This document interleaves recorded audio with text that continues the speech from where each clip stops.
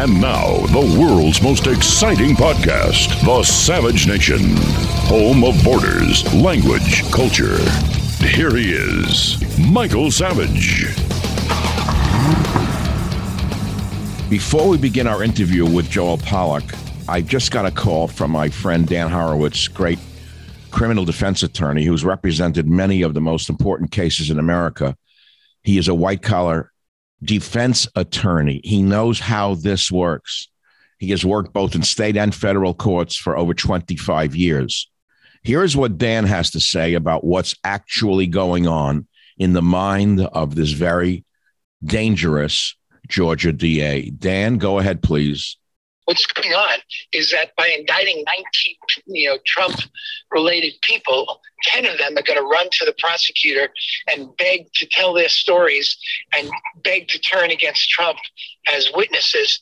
And they're going to sit in a little room for hours saying everything bad they can against Trump so that the Georgia prosecutor pats him on the head and says, good boy, good girl.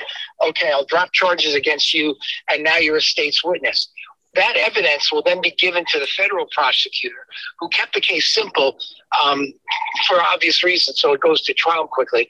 But all of a sudden, 10 witnesses who would have been very tepid if called to the stand now spilled their guts to implicate Trump, to get themselves out of trouble. So the Georgia case is really a partner to the federal case, and they're probably working together, either directly or through intermediaries, to do exactly that. It's this fishing expedition to get great witnesses against Trump, and they're going to succeed.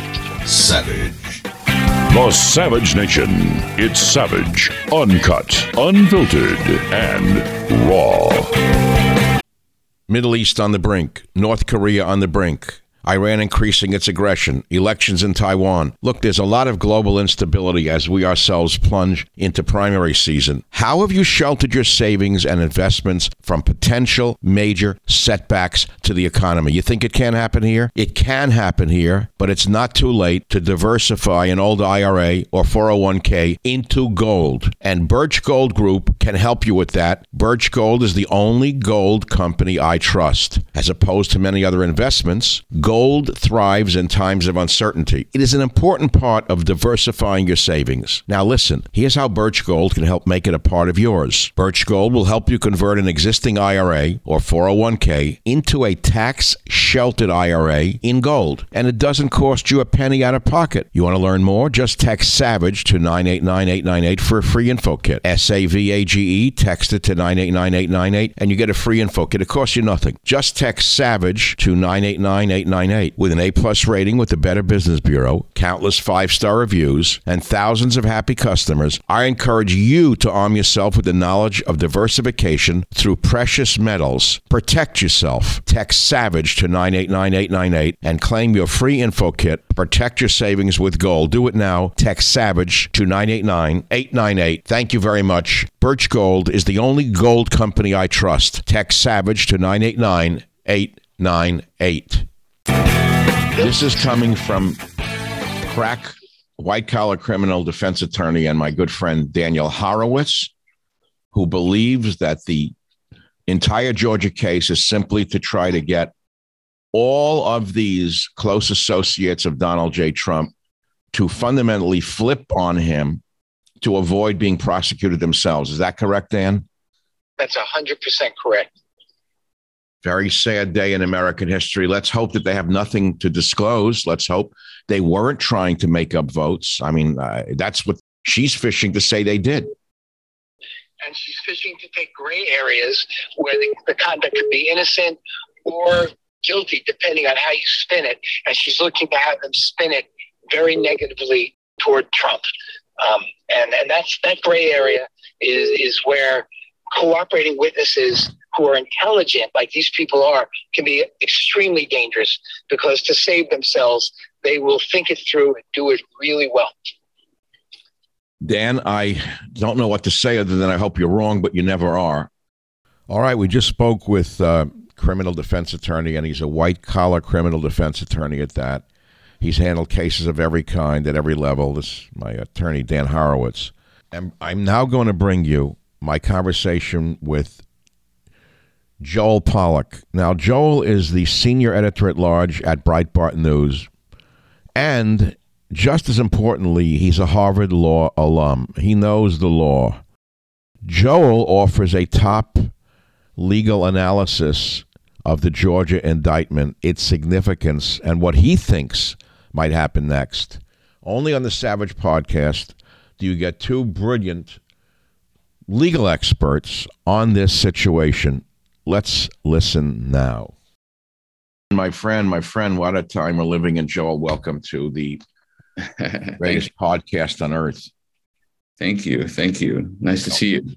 Thanks. Same here, Joel. I follow your articles. They're brilliant. I mean, you really put a lot of work into your articles. And I did a preview to our interview before you came on, referring to you and it. But something interesting happened. My friend Dan Horowitz called me 10 minutes ago. He's a very important criminal defense attorney. He does white collar crime. Dan has been in and out of federal and state courts his whole life. He said to me, and I just tweeted this, Joel, for your opinion, because it's kind of alarming. I tweeted this, Joel. I said, real criminal defense attorney Dan Horowitz told me the other defendants in Georgia case will flip on T to avoid prosecution. More to come on my Friday podcast. So I said, well, what do you mean? What do you mean flip on T? He said, they'll make stuff up to avoid being prosecuted. Some of them, the weakest ones, are liable to make stuff up saying there was a conspiracy in order to avoid being prosecuted. What do you think? It could happen. I mean, that is sometimes what happens. It's a big criticism of the system that they could offer a deal to some of the defendants and they could flip on Trump.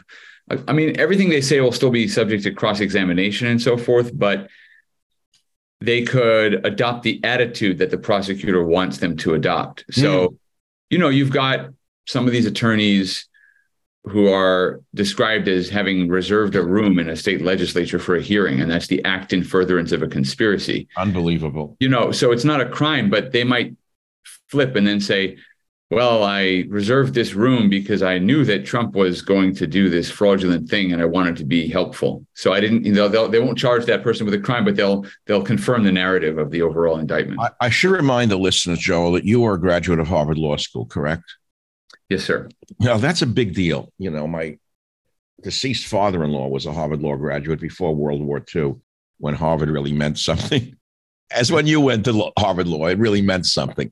Today, we have prosecutors like this who are invited to Harvard Law School who can't even pass a bar exam and they become district attorneys. Well, what I learned at Harvard Law School, and I don't want to, people often want me to disparage the school, and I don't do it because for all of the nuttiness that I encountered there were still a number of professors, even on the other side politically, who were open to a good argument and who enjoyed having a contrary point of view. So I've never really been able to write the whole place off, even though sometimes I've been angry at what they're saying. But the thing I learned when I was there, in addition to the law, was that many of the people who go there and teach there believe that the fact that they're associated with Harvard Law School gives them the right to rule. There's a kind of feeling that they deserve to run the country. Mm-hmm. And some of the people who come through there, again, not all, some don't share that spirit of collegiality. It's often not the people you might expect. There was a guy who died recently, Charles Ogletree, and he was my professor for trial advocacy. He was basically very, very, very important name. And he was a big civil rights attorney. He was also a mentor to Barack and Michelle Obama. Mm-hmm. And you'd think that he would fit the profile of a woke professor. And in many ways, he was a woke professor. He argued for reparations and that sort of thing. But he also honored the other side of the argument, and he never cracked down on conservative students or dismissed their views. When I was volunteering on a Republican campaign, I encountered him. In fact, I was a volunteer speechwriter on the McCain campaign while I was at law school.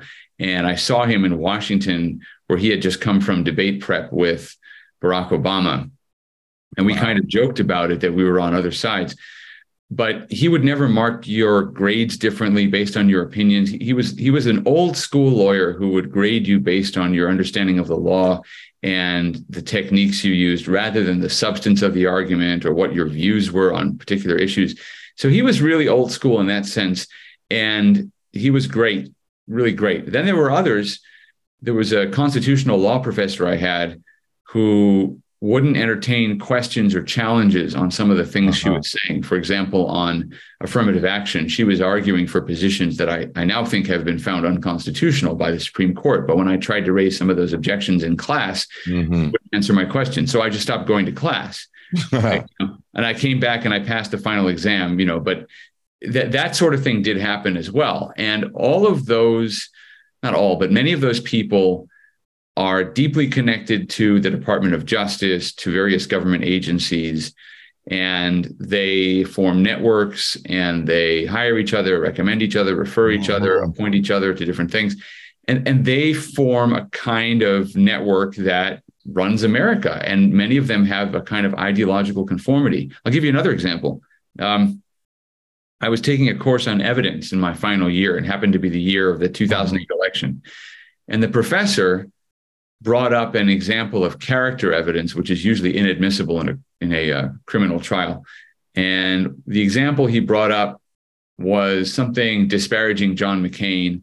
And, it was some bit of fake news that I recognized was fake. I can't remember exactly what it was offhand, but I challenged him and I said, why don't you bring up such and such from Obama's background? Why don't you present both of these examples?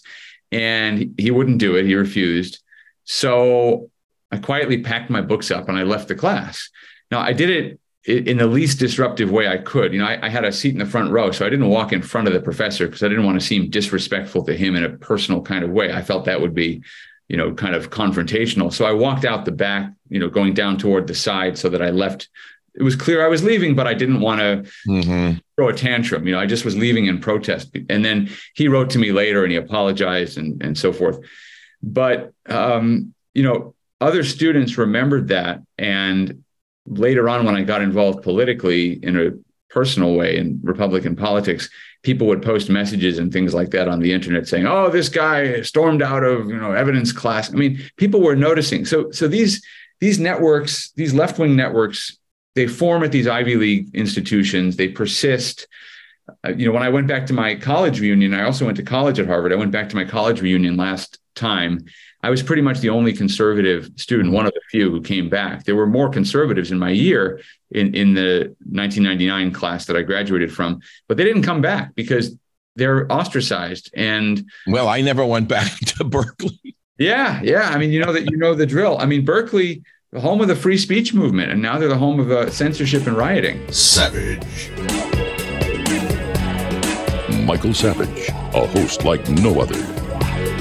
Hi, this is Rachel Yucatel, and I'm here to invite you to listen to my podcast, Misunderstood with Rachel Yucatel. This podcast delves into the lives of those who have been reduced to a single headline. Each episode will take a closer look at the stories of those who are on a mission to change their narrative. Join me as we uncover the truth behind the misconceptions, shed light on the stories of those who have perhaps been wrongfully portrayed, explore the complexities of the human experience, and celebrate the power of second chances. Who doesn't love a good comeback story? But, here's the thing. What you just said is interesting. For example, I'm having lunch today with two professors in the field of botany from Berkeley. They're apolitical. I never talk politics with them. I only talk about plants. There are still hardcore great scientists at UC Berkeley. And for people, you can't write off a whole university based upon a small cadre of people who seem to run the place. But, as you were speaking about those who think they have the right to run things, lawyers, what came to my mind was the Supreme Court of Israel, which I know we could talk about, but to me, that's exactly what's going on. You have this elite group, the Sanhedrin in Israel, the Supreme Court, that got used to running the nation as the final arbiters. They don't want a balance of power. Would you say that that's somewhat what's going on in Israel? It's very similar, and it's not a coincidence because many of Israel's radical legal scholars and attorneys do their training at Harvard. Oh, goodness. They do some of their work in Israel, then they come to Harvard for a year for the LLM degree or something, and they're exposed to ideas like critical legal theory, and then they go back to Israel and they implement those ideas there. And with the Harvard degree, everybody takes them more seriously. So that is what happens. I mean, Harvard is not just training America's elite, but training Israel's and other countries. Do you still have the same, I heard you twice, Joel. One thing I still have is a very acute sense of ears. Actually, everything's still acute. I'm still quite young, but I heard you say that you worked on the McCain campaign twice. Now, he's a controversial figure today. Were your views different at the end of his tenure as a senator that they were when you first worked for him? Yes, I wasn't that involved in Republican politics until that point. In many ways, the McCain campaign was my entry point into Republican politics because I had gone through a transition ideologically, and I volunteered for the McCain campaign partly because he was a moderate and I was a Democrat becoming a Republican. Mm-hmm. So in a sense, he was the gateway to a lot of things. And when I told people I was working for him, some of my newfound conservative friends would roll their eyes and say, oh, we got stuck with this nominee. And I didn't quite get that at the time. But as I learned more about his career, I understood why they were skeptical. Even so, I thought he brought some good things to American politics, even as late as that. And if you look at his speech to CPAC in 2008, there's a very, very important acknowledgement that he makes that I think ought to be brought up more often, which is that Republicans and Democrats had tried to pass immigration reform and they had failed again and again. And what McCain acknowledged was that border security had to come before any other kind of reform. And that was the deal he made with conservative voters when he was pitching for their votes at CPAC. And I think that's very important because nobody on the Republican side had tried harder to pass immigration reform or amnesty, as we call it, than John McCain. But he acknowledged in that speech that the American public didn't want that. They wanted border security first, and then they could talk about other options. So I think he brought some positive things. Unfortunately, in his last years, first of all, I think he should have retired. I think many of these senators should retire. And you mean because of the loss of mental acuity?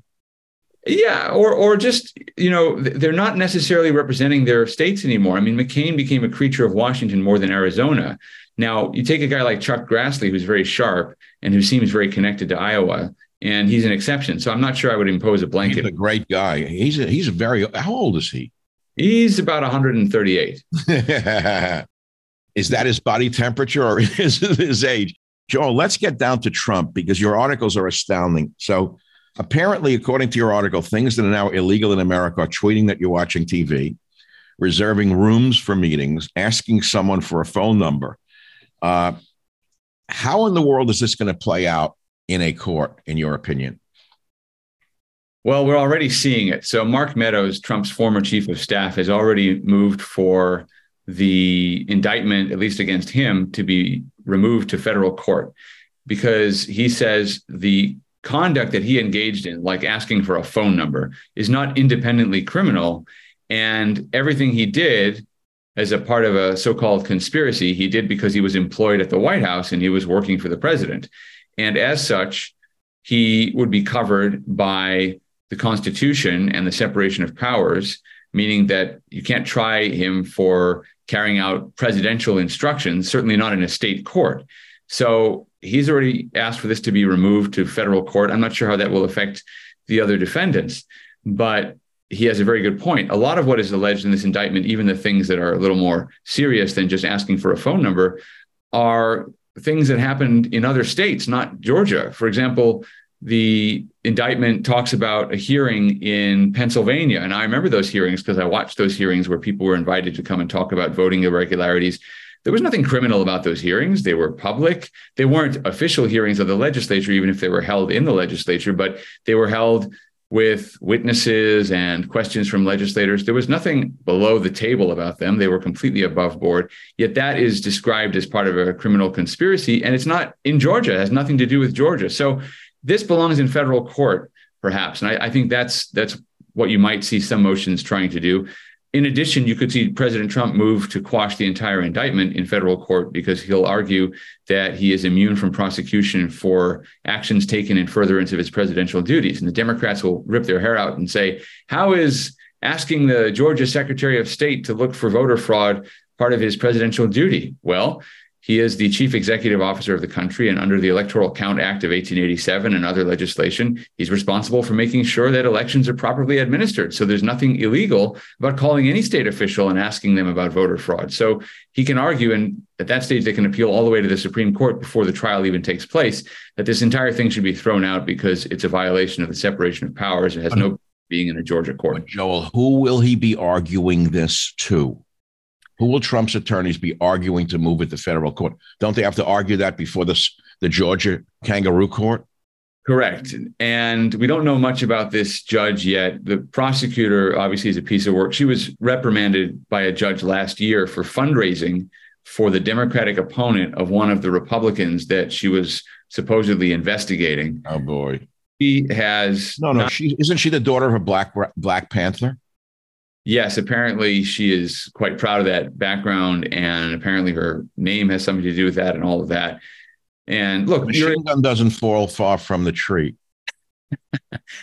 Look, there are kids who are sons of radicals, daughters of radicals who have different politics. I mean, you can't judge a person by their parents, but oh no, in some cases we can. Well, I think she's embraced that legacy. Okay. And we agree on that for sure. I mean, everything that comes out of that woman's mouth seems like it's H. Rap Brown. Well, here's the deal. Why have an indictment unveiled at midnight on a Monday? I don't know. What was that about? That's about the drama. That's about adding a sense of urgency to these charges. They've sat on this for more than 2 years, but now all of a sudden they've got to do it at 11:45 on a Monday. And it also adds, for critics, to the illegitimacy of the whole thing. It's yet another late night decision in Fulton County. Remember, that's where people were waiting for these mail-in ballots to be counted, and there was shutting it down and so forth. I mean, the whole thing lends itself to a circus atmosphere, but from her perspective, it's about urgency and it's about drama, and the more noise she can create about the indictment, the better. In fact, they uploaded an early version of the indictment to the county courthouse website before taking it down. And there are those who've argued that violated Trump's due process rights, and therefore they could quash the entire indictment on that basis. She leaked the grand jury opinion or testimony or findings? The list of charges. So what happened was Reuters was sitting on the court website hitting refresh, I guess, and they saw this document pop up. So they reported that the indictment had been filed. And then the Georgia attorney's office said, no, there's no indictment. So Reuters was under pressure then to retract its story. And then they looked into it and found, well, actually, they did upload something. We weren't making it up. It wasn't our imaginations. We've even got it right here. We downloaded it off the website. Here it is. It's a list of charges. So then the Fulton County official said, oh, well, it was inadvertent, or it was a fabrication. It wasn't a real document. But then when the real indictment came out several hours later, it looked almost the same as the document that Reuters had pulled off the website. So then the next day, the Fulton County authorities said, well, it was a sample document that was uploaded inadvertently. So their story kept changing. Fannie Willis, the district attorney, was asked about it at this press conference on the indictment. She professed to know nothing about their procedures. And the whole thing looks like it was set up in advance to make sure that this indictment was approved. The grand jury was basically a kangaroo court jury, and she told them what to find in this document, and they rubber stamped it, sort of? It's worse than that. And actually, I joked at the time that because she uploaded the indictment before they had voted on the indictment, she was guilty of committing voter fraud. But the other problem, and the reason it's worse, is that before this grand jury, which met in all of a day, there was another grand jury, apparently, called a special grand jury, and they didn't have a prosecutorial role. They had a merely investigative role. And they met for a couple of years. They came out with their report in February this year. Now, the public was not allowed to see it except for a few pages. Fannie Willis then took that report and used that as the basis for further investigation to the grand jury that was empowered to bring charges against the president and all these other people. And the Trump legal team tried to quash this special grand jury report many times, especially because the forewoman of that special grand jury did a media tour afterward and talked about how much interest there was in getting Trump. Oh, Jesus. So the whole thing has been a political exercise from the beginning. Of course. Yeah, but look, we both see it for what it is, and so can all intelligent Americans who are somewhat objective. 18 co-defendants. So you've got 19 people. It looks like the kind of opposition trial you have in third world countries where they put dozens of people in the dock at once for opposing the government. So you and I recognize that because, when you go to Harvard and Berkeley, you learn a lot about third world liberation movements. They're held up to follow. And here we have the district attorney, and, maybe the political background is relevant here, doing what dictatorships, left-wing dictatorships and right-wing dictatorships have done all over the world.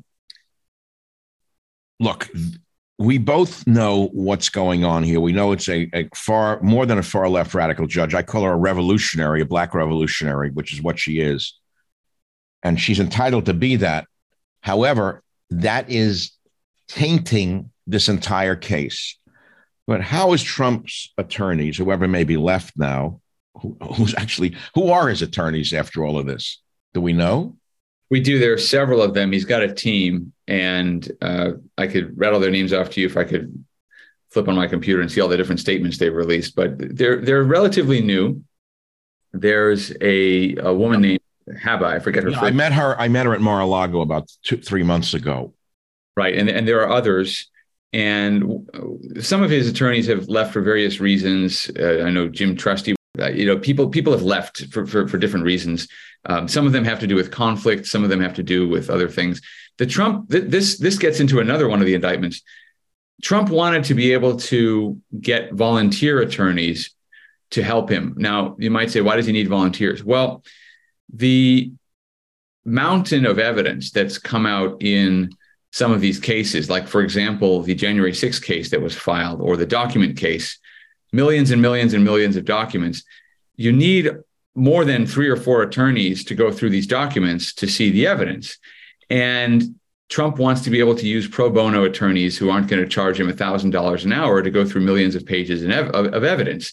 If you're a law student at Harvard, you can get credit for doing pro bono legal work. Or if you're at one of these high-powered law firms, they love when their lawyers do pro bono legal work. In fact, that was an issue that came up early in the Obama administration when Obama was appointing attorneys who had done pro bono legal work for terrorist defendants at Guantanamo Bay. It's considered praiseworthy to take a terrorist and defend them for free. But, if you try to defend a Republican or a conservative, they don't like that. So Trump's attorneys wanted the DC judge, I think it was, to allow them broader scope to share the evidence with pro bono attorneys, and the judge turned that down. The judge would not let Trump expand his legal team to include volunteers as well as the paid lawyers. You might think, well, he's got billions of dollars. Why does he need volunteers? They want to bankrupt him through all these indictments. They want to bankrupt him and force him to divert money from his campaign and his other activities. So this is an attempt to ruin him financially as well as politically. How about medically? He's 77 years old. Right. He eats like there's no relationship between diet and health, which is absurd. He's one of those people I call a nutritional rogue. I've met them in my life. I'm not one of them. I watch everything I put in my mouth and a half for years. But he doesn't eat hamburgers, French fries, hot dogs. I eat with him. How much can a man take? How many different assaults can any individual take? I mean, objectively, can he take this, do you think? I don't know. I think that it would be very hard for anybody. Certainly people have collapsed under far fewer charges and right. But he does seem to be the kind of person who thrives on adversity. Thrives on attacks. So it's a very odd personality. There's an American archetype in there. I think it's what draws people to him, even if they don't necessarily think he does is right. They're drawn to the lone individual who stands out on a frontier. And that's what he's doing. Savage. The Savage Nation. It's Savage on demand. Can Donald Trump continue his campaign while fighting the attacks, sustaining the attacks? Yes and no. Yes, because I think that his support has continued to grow as he's been indicted. So in a sense, the indictments are doing some of the campaigning for him. Oh, wow. But no, in the sense that, for example, what happens if Trump decides that he's not going to show up in Georgia by August 25th? That's what I was wondering. Why does he have to go? What if he doesn't show up? Right. So then they'll issue a warrant for his arrest, and they won't be able to enforce it, presumably outside of Georgia. Really? God. So then he can avoid Georgia if he wants to avoid traveling to Georgia. That's probably pretty easy to do, except that Georgia is a swing state in the 2024 election. So that means he can't have rallies in Georgia. He can't campaign in Georgia. He can't endorse other candidates in Georgia, go to Georgia to do rallies. So it is affecting his ability to campaign. And that's before you even get to the amount of time he's going to have to be in court. They want him to attend these criminal proceedings. He's going to have to spend time in the courtroom and not on the campaign trail. Okay, but he's now being cut off from states if they issue arrest warrants. So, and who knows, maybe the judge in one of these cases will decide that he's violated some pretrial condition of release because he puts a post up on Truth Social that they don't like, and they'll order his imprisonment. So yeah, he's constantly at risk. Once he's indicted criminally, he's at constant risk of being put behind bars and being unable to campaign. Oh my God. The devil's advocate position is, well, we can't let people declare themselves presidential candidates to avoid indictment for crimes. But you look at these crimes, they're not really crimes. They're process crimes, if that. They involve documents, moving boxes from one place to another, a phone call here and there. Nobody's actually come out and said that Donald Trump violated a clearly pre-existing law where the lines were clear. I mean, nobody ever thought of applying a racketeering law to a presidential campaign because they come out. Who came up with RICO and put it in Fannie's head? Here's a woman who no doubt knows real murderers in Georgia, who she's probably been very soft on, or homicide cases. I don't understand how they can bring a RICO statute against Trump. I don't get it. Well, a lot of state and local prosecutors do use it, so maybe she's familiar with its use, but a lot of ideas come from the legal academy. When the worst ideas came out during the Trump impeachments, for example, often they were getting fed their ideas by one of my former professors, Lawrence Tribe. He, for example, came up with the strategy of Nancy Pelosi rushing the impeachment through Congress, the first impeachment in 2019, and then holding on to it for so many weeks because Mitch McConnell said that this impeachment is dead on arrival in the Senate. We're not going to remove him from office. So they wanted to hold this impeachment over Trump as long as possible to give the Senate time to change its mind or something. So that was Lawrence Tribe's strategy. He said, well, just because you've impeached him doesn't mean you should deliver the articles of impeachment. So she went from saying, this is urgent, we got to do it right away, to then sitting on it for a month. So a lot of those crazy ideas come from Lawrence Tribe and other legal scholars. And I wouldn't be surprised if some of that were at work here. But for some of it comes from news commentary. The Georgia indictment was kicked off by reporting in the Washington Post in January 2021 about this phone call with Brad Raffensperger, the Secretary of State. And the report was that Trump told Raffensperger to find the votes he needed to win. But if you look at the full context of the quote, it's clear Trump believed he had actually won the state. And what he was actually saying was, I just want to find the votes necessary to prove that. I don't need you to produce all of the million votes that I think. And Fannie is arguing that he was saying, make up the votes. Right. And that's how it was reported throughout the media. So in essence, fake news triggered this indictment. So a lot of these ideas trickle through the left-wing media, the left-wing legal academy, and they get borrowed by these prosecutors, and they show up. They showed up, for example, at the second impeachment trial. That's where the Democrats introduced another Washington Post story, similar, about a phone call with Georgia officials. And later, the Post had to correct its story because they got the quote wrong, but Democrats used the wrong quote in the trial. So these things all feed on each other. They're the prosecutors who are involved with the media, who are involved with the Democratic Party, who are involved with the law schools.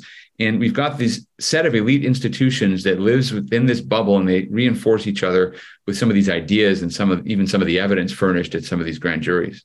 Joel, I'm going to your great website, Breitbart.com, which I look at every day. And your lead article today is Danger, Trump faces pardon-proof majority in Georgia. What's that about? So unlike other states, the governor of Georgia does not have the power unilaterally to pardon people. And they have a system where you have to apply to a parole board for a pardon. And the parole board has 5 members who are appointed by the governor for 7-year terms. They're approved by the state Senate. And you can't apply until you've already served 5 years of your sentence. No. So you can't be pardoned upon conviction, even if there's a miscarriage of justice. Now, Trump could get the state legislature to change that. Problem is that you need 2/3 of the state legislature to propose a constitutional amendment before you put it before a majority of the Georgia voters for ratification. That's the pardon-proof majority. It's going to be very difficult for Trump to get to 2/3 of the state legislature. Republicans don't even have 2/3 of either house of the state legislature. But even if they did, Georgia has a lot of never Trump Republicans, as evidenced by Brian Kemp, the governor, and Brad Raffensperger, the secretary of state. And they certainly have allies in the legislature. So this is not going to happen. He's not going to be able to change the rules. And so it's a pardon-proof majority in Georgia. There's the argument out there that maybe if Trump is elected president, he can pardon himself even on state charges. That's a long shot. That's a real long shot. Huge long shot, yeah. I'm looking at the Drudge Report of our old friend Matt, who's taken a different turn politically. And his headlines are this: 34-year-old judge assigned RICO case has been on bench for 6 months. That's right. Who is the judge? You know, I haven't done a lot of digging into his background, but yeah, he's a new judge, and people weren't too impressed on Monday night when the judge was joking around with reporters. I think maybe the judge is a little nervous, maybe didn't expect to have this high-profile case. You know, you can be certain that more people will be looking at the judge's background as we go forward. But look, this is what happens in county court. We're talking about a county court system that's trying a case that has national implications. It's probably the wrong venue. I mean, just reading the indictment, how are you going to get a county judge to judge actions that are alleged to have taken place in a different state like Pennsylvania, or national statements, things that were done in Washington, D.C. to the vice president or said to the vice president? I mean, it makes no sense. When you read this indictment, what you realize is that it is the fruit of that special grand jury. And the special grand jury, because they weren't preparing for a criminal trial, but just kind of making recommendations, they pulled in all of this propaganda and all of these different accusations against Trump, and they put it all in one place. And that has guided the new official indictment. So they've got all kinds of stuff in there that just doesn't belong. It's possible, you know, Governor Chris Christie, who has been very tough on Trump, made an interesting comment after the indictment came out. And he said it was unnecessary because it repeated a lot of the federal charges. But he also said, and again, he's not a fan of Trump, and I also think there are some reasons to question as to why he's even in the presidential race, if it's not just to give problems to Trump. But he said the prosecutor, Fani Willis, was acting out of ego, even more than partisanship, because he or she had worked on this for 2 years. And then Jack Smith, special counsel in Washington, swoops in, gets all the headlines, gets all the attention in the media. So she's almost saying, wait, I'm over here in Georgia. We are doing this other thing. And so she may have rushed this through, hence the midnight briefing. And she wants her share of the limelight. So that could be why this is in many ways a very sloppy indictment. Joel, you pointed out that both Hillary Clinton and Stacey Abrams have made similar claims to Trump, right, claiming that there was election fraud, no legal recourse. How is this different in the mind of the prosecutor? So the difference with Stacey Abrams, this is the argument I've heard. I don't think it's different at all. Yes, but what twisted argument is she making? Well, the argument that is made, she doesn't actually come out and say it, but her defenders will say, well, they never indicted Stacey Abrams, even though it would have been in the state of Georgia, so it's the right place to bring an indictment, is that Stacey Abrams never tried to influence the counting of votes, and she never talked to officials about what they should do, and so on. That is an interesting argument. It's also completely ridiculous because you're talking about the difference between a state election and a federal election. I mean, you don't try to prepare an alternate state of electors, which is mentioned in this indictment, in a state election. There's no electoral college in the state of Georgia that votes for Georgia officials. So you're not adding anything by saying, well, she didn't do X and Y that Trump did when he was trying to get the votes he needed to become president. Mm-hmm. The conduct is exactly the same. And where this indictment really goes wrong is that it includes many things that are ordinarily protected political speech. It talks about tweets Trump made, about turning on the television. It talks about speeches he gave, about things that were said at hearings. How could that be a charge? I looked at them. This was out of the third world. Right. They're charging that it's part of a conspiracy to overturn the election. But by that definition, every election challenge is a conspiracy to overturn an election because it doesn't just involve Stacey Abrams. It involves Stacey Abrams. So we know it's specious arguments built on houses of sand. But the appeals have to be done in the same state where they were brought. Right. And that's how it has to go. Savage. The Savage Nation. It's savage, uncut, unfiltered, and raw. Put on your crystal ball for a minute, Joel. I mean, we're far-seeing men, both of us. We wouldn't be where we are in terms of our abilities to write things that people read. No one's going to read us if they think the same thing. We can think beyond them. I know we shouldn't say that. We're supposed to say we think like the average guy. But so we see ahead. What do you see coming? Well, let's take each of the indictments. So I think that the best case scenario, let me put it this way, best case and worst case scenario. The best case scenario, the New York indictment by Alvin Bragg, who ran on a promise to indict Trump, that gets dismissed because he's trying to force a federal law in state court, and it's just not going to pass muster. So I think that gets tossed. Wow. It's not just a best case scenario. It's probably likely that that'll get tossed. Amazing. Let's go to Miami with the documents case. Oh, God. There, you're going to see some very serious procedural motions that could also result in the indictment being tossed because of all this Mickey Mouse stuff that Jack Smith is doing with the grand jury. He has a grand jury meeting in Washington, D.C., but then bringing charges in Miami. You can't do that. He's doing that to get around the fact that people in Miami are a little more politically balanced. It's more of an even state than they would be in D.C., where 9 out of 10 jurors are going to be Democrats who hate Donald Trump. And that's how they got through attorney-client privilege. They were able to get rid of attorney-client privilege to look at Trump's statements to his attorney, normally not allowed at all, but Jack Smith did it in D.C. You might see the case tossed because of that. You might see the case tossed because of an apparent attempt to extort one of the co-defendants. And the lawyer for the co-defendant was allegedly offered a position on the bench if he got his client to play ball, which is probably illegal. And if that's found to have happened, then you could have the lead investigator at the Justice Department charged with obstruction of justice himself, because it's such an irregular thing to do. So you could see some kind of procedural motion that just kills the case in Florida. Also, the fact that the Presidential Records Act was not even mentioned in the indictment, and it arguably covers Trump's conduct. He thought he was complying with the law rather than violating the law. So I think there's some reason to believe that the Miami case is also vulnerable. Have they ever shown that he stole these documents to sell them to foreign governments? I mean, that was the implication the first day. He was holding on to them to sell them or to do something against America. What? He never stole the documents. He never sold the documents. And this is also really important. He never destroyed the documents. Hillary Clinton destroyed federal documents that she had no right even to have. And there's another interesting fact.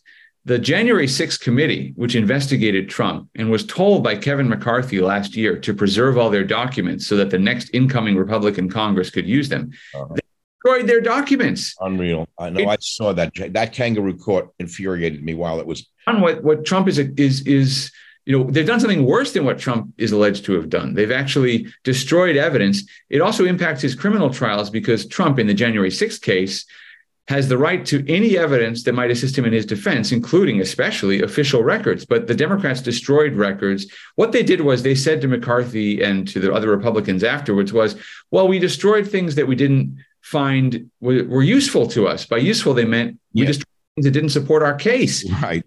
The evidence that exonerated Trump or may have exonerated Trump. And so I think there are going to be problems in the DC case as well because of this destruction of evidence. Now, DC is a problem only because the judge is terrible. She's a Barack Obama appointee and donor, by the way. She donated to Obama Biden back in 2008, 2009.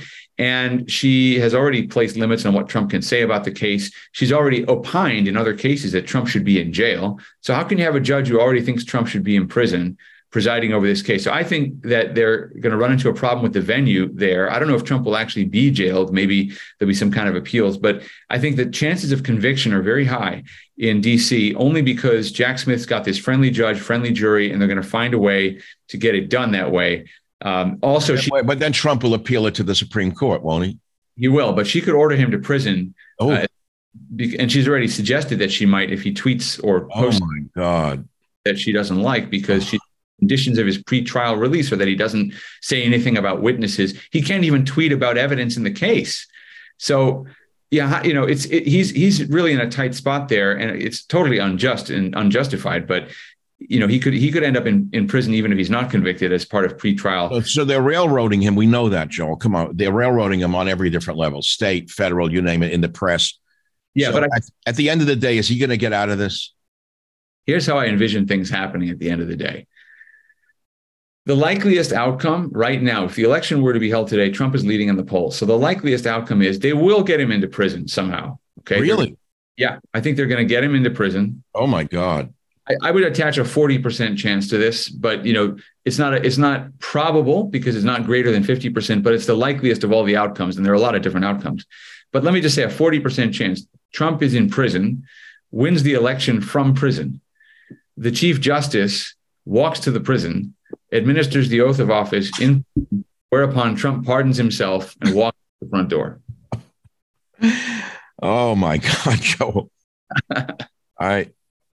If that happens, I can already see it. I can see it like a march down Pennsylvania Avenue to the DC court or the DC jail or wherever.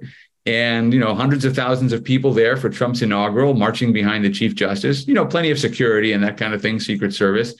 And the Chief Justice goes into the prison and Trump takes the oath on the Bible, collects his things, puts on a suit and walks out. Okay, last question. And no one knows. We're just guessing. As I said earlier, he's 77 years old. He eats cheeseburgers and Frankfurters. Right. No one can take endless, killing by 1,000 slashes. No one can take endless stress. People have died from one federal indictment, let alone this. Right. This hasn't gone on forever. So he thrives on it up to a point. What is the chance, in your opinion? I mean, I know the man from a distance, as you do. What is the chance of him trying to strike a deal with them where he withdraws from the race if they drop all the charges? What do you think? Could he do that? He couldn't because they'll never keep the deal. No, they will never keep the deal. Well said. So you can't trust a Democrat. Okay, I got it. But I don't think he'll do that. I briefly considered the possibility, I must admit, even though I think it's a little bit ridiculous, but I briefly considered the possibility that he might decide, you know what, they're going to keep me in court or in jail for the rest of my life, no matter what happens, unless I win the presidency. I've got a plane. It's a short flight to Cuba, and not that he is that kind of a person, but, if you're looking at this injustice that's beset him on all sides, people have done this for lesser charges and lesser reasons. So I don't know how this ends. I do know that it's going to have long-term effects on our democracy. It already is. Oh, boy. People running around in the streets. I live in LA, and not too far from here, there was a mob that robbed a Nordstrom's the other day. Yeah. There are people terrified to leave their homes in Oakland, so much so that even the NAACP is calling for more police, 3 or 4 years. I know. And even rappers are saying in LA it's out of control. Even rappers.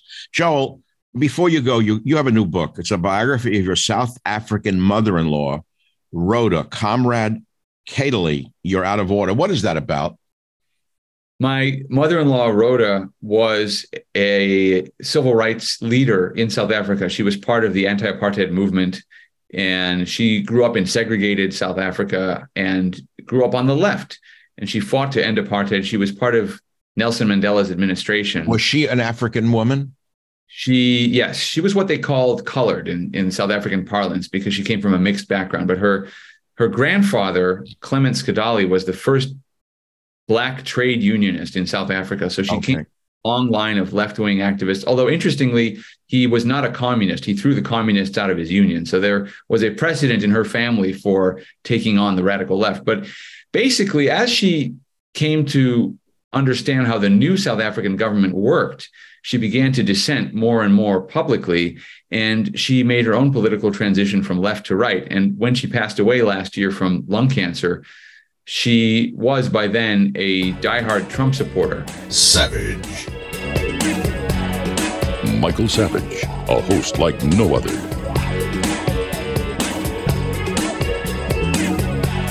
So this is a biography about your South African mother-in-law, Rhoda, right. Comrade Cately, You're Out of Order. What does that mean?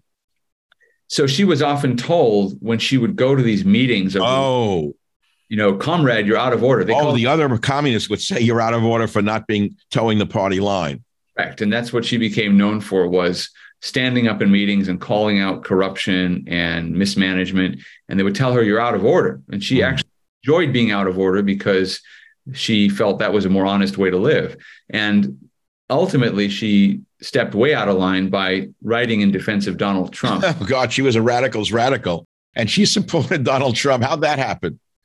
Well, when she was still in South Africa, she started writing about American politics. She would visit us. And in fact, she covered the presidential debate in 2015 here in Los Angeles, or in Simi Valley at the Reagan Library. Fascinating. The person I knew who predicted Trump would win. And I said to her, why do you think Trump will win? She said, because American politics have become so corrupt that you need someone like Trump to clean it out.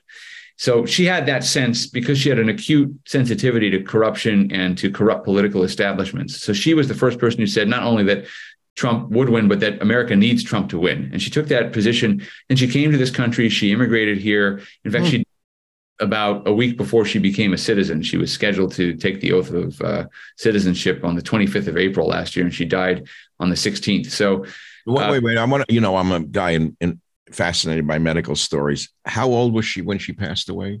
Passed away from lung cancer at the age of 68. She had small cell lung cancer, and she never smoked. I was going to ask that. So what was it from? We don't know. We really don't know. We actually tested the house for radon. We don't have radon here. That's a factor in something like 5% of those small cell cases. There's no reason she should have had it. But they do say a small percentage of these cases just develop spontaneously. In some ways, you could say she was a secondary casualty of COVID because people weren't going to the doctor very often during the shutdowns. And she was feeling not too great for a few months before she finally went to the doctor and was checked out. And even then they missed the diagnosis. So did she ever work in it? And this is a crazy question. As a youth, when she was in her radical leftist days, did she ever work with minors? She was in the wrong part of South Africa for minors, but the issue of respiratory illness in Cape Town is a serious one. They have a lot of respiratory illnesses there. In fact, tuberculosis is pretty common in that part of the world because they have cold, wet winters. Even though it's Africa and the summers are hot, they have cold, wet winters. But, I don't know that those factors played a role. And, we just don't know. No, of course, there's an element to all disease, as my professor at Berkeley told me when I was always looking for the reason, the answer. He said, Michael, disease or health is a pie of three parts. One is environmental. The other part of the pie is genetic. And the third part is the unknown. He said, I've done autopsies on people who've died of heart attacks who had totally clear arteries. That freaked me out. Yeah. So, I mean, the unknown of disease must be respected. The guy who owns the gym that I go to, he recently discovered that he has a very serious heart defect that he didn't know about. And this is a guy who looks like, the picture of bodybuilding health. He's in his early 30s and he played college football. He was a defensive. Oh, let's hear it for wimps. Come on. Look, we all got to take care of our health. We have to have a little bit of luck and, trust in God and that sort of thing. That's right. I pray a lot every day. I say, God, please just not tonight. Leave me alone, please. Look, let me get through the night. Look, I don't know how long Trump's health is going to hold out, but I tend to think that beyond a certain point, this is the kind of thing that keeps you going. So maybe that's he likes people attacking him. He thrives on it, like you said earlier. But no man is an island, and no man is made of stainless steel. I don't know how much he can take. Let's hope he survives this and thrives on it and escapes the nooses that they're laying for him, or the layers and traps that are clearly being laid out all over the map for him to step on, Joel. Well, here's they've made, just to bring up South Africa in this context again. South Africa had trials in the anti-apartheid era where the apartheid government would put the civil rights activists on trial in huge numbers, like you see in Cuba still today, or Turkey, where they try mass trials, right? And that's a mistake the prosecution has made in Georgia, that they've indicted 19 people at once. And they asked the prosecutor, do you intend to put them on trial at once? And she said, yes, she's going to put all 19 on trial at once. Well, when you see 19 people, even if you don't like one or two of them, you see 19 people in the dock at once, you start to understand they're not just going after Trump, they're going after everybody who supported him. And you start to see yourself in that doc. Absolutely. They could arrest half the country, these people. If they could, they would put us in internment camps. It's not even just the lawyers. It's also one of the people who's arrested is a Trump supporter. What? Yeah, this person who used to work for Kanye West as a publicist who went to Georgia to talk to an election worker, believing that there had been fraud and they wanted the election worker to testify. And so they're included in this indictment, as is the person who asked them to go to Georgia. And they don't, there's no evidence that they were actually connected with the campaign. So it's not even like a full conspiracy where they're alleged to have been involved. You know, they got instructions from Trump to go and do this, but these are Trump supporters who took it on themselves to try to show that there was voter fraud because people were very distraught about the result.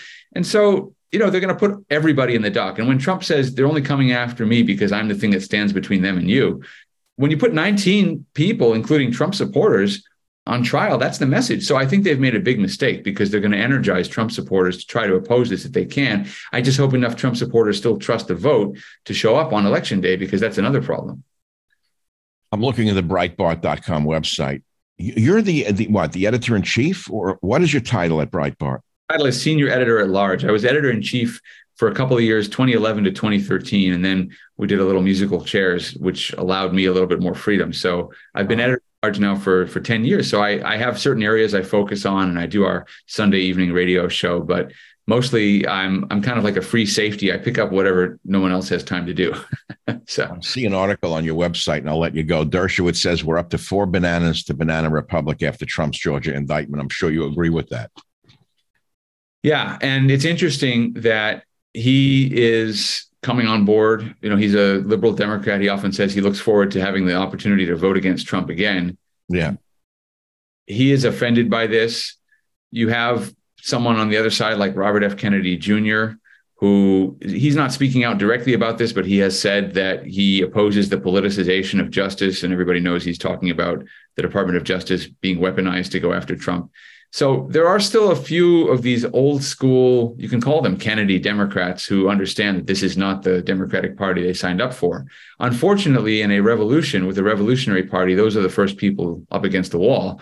And, you know, they're being ostracized already. You saw how they treated Kennedy. They falsely labeled him with this and that. He's a racist. Yeah, he's fallen out of the court. He's no longer a useful human.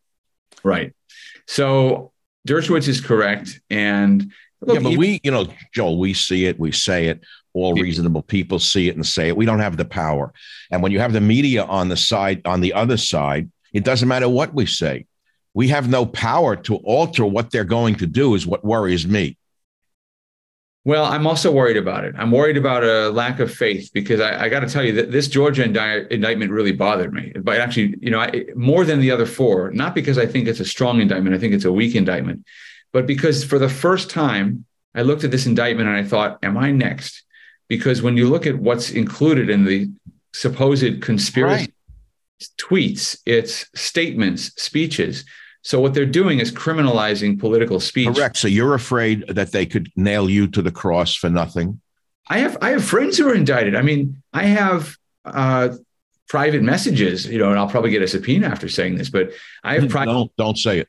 Well, I'll say I don't mind, because, you know, it's not a surprise. She's been on my radio show, you know, Jenna Ellis, one of Trump's former lawyers. Now, she's turned against Trump. I don't know why, maybe to save herself. I have no idea. Maybe they'll get her to flip in testimony. Who knows? Wow. But the point is, I've known this person. I have private messages with her about inviting her on my Breitbart radio show.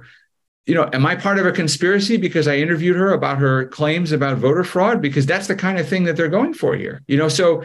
But what about me? I was on Air Force One with Donald Trump, and we shared hot dogs. And he said to me, "Do you want mustard or ketchup?"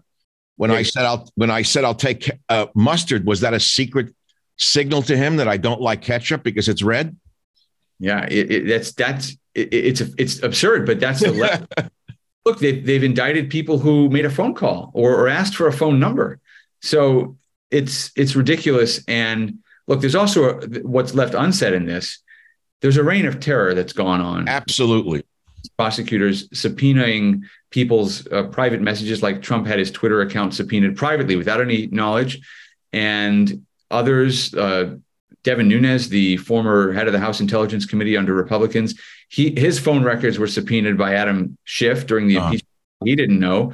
And they looked through Rudy Giuliani's phone calls with Trump when Rudy Giuliani was Trump's lawyer. They're going after anything, and they think they have the right to do this in a country governed by the rule of law and the Bill of Rights, and nobody's ever punished them or held them accountable for it. And so it's scary. And the media let them get away with it, which is one of the reasons they do it. There's no sense of shame anymore about. Well, the media is them. I mean, who's running who? Is the media running them, or are they running the media? Joel, see, I have to say this. I hold up this old book, The Rock of Ages. Does it give me the faith that we're going to all prevail and survive? I don't know. All I can do is pray at this point, because I see no reason in this country anymore. I see no rational reason to think that the looting is going to be stopped, to think that the criminality of the Democrat Party is going to be stopped, to think that suddenly they're going to put a wall or stop the flood of illegal immigrants who are living better than I am in some cases, not better than I, but better than American veterans, some of whom are struggling, and they're not being given $400 a night. I don't believe that God's going to step in and save America.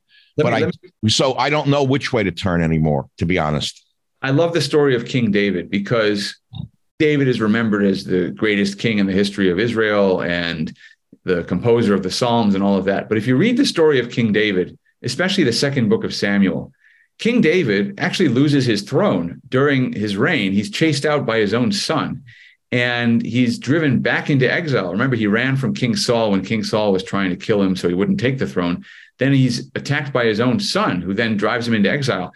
And it's a very similar story to what happened to Trump. Suddenly, all of the people and institutions that once were loyal to King David, they turn away from him. And all he's got is a small group of supporters in the wilderness.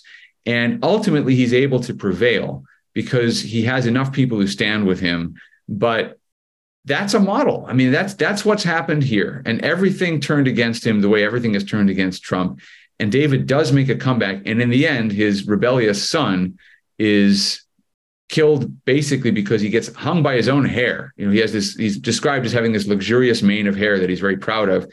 And he gets hung in a tree, riding a horse or a donkey underneath the branches. And then David's soldiers come and they find him there and they kill him. So, the arrogance of these people will be their undoing. They're going to be hung by their own hair. And I think that's the model to look for or to draw inspiration from. Which book is that in the Bible? That's the Second Samuel book. Yeah. I got some good bathroom reading tonight. I'm joking. I don't want to be sacrilegious, but I'm a jokester. Second Samuel. Who's the first Samuel? Well, the first book of Samuel, it's the same Samuel, but Samuel is dead for most of the second book of Samuel. It's just that the first and second books of Samuel cover the rise and fall and rise again of King David. Well, I really am gonna read it. I mean, it's actually you should do that as your radio show Sunday night. The raciest story in the Bible, because it involves adultery and all kinds of other things. Well, it sounds like Stormy Daniels may have lived at that time as well. Yeah, that's why they don't teach that book to little kids, because it's a little too rated R. Well, the Bible is quite a document there. Joel Pollack, it's always not only a pleasure of mine, but it's an inspiration for me to see that you're still doing it, and you're doing it really great.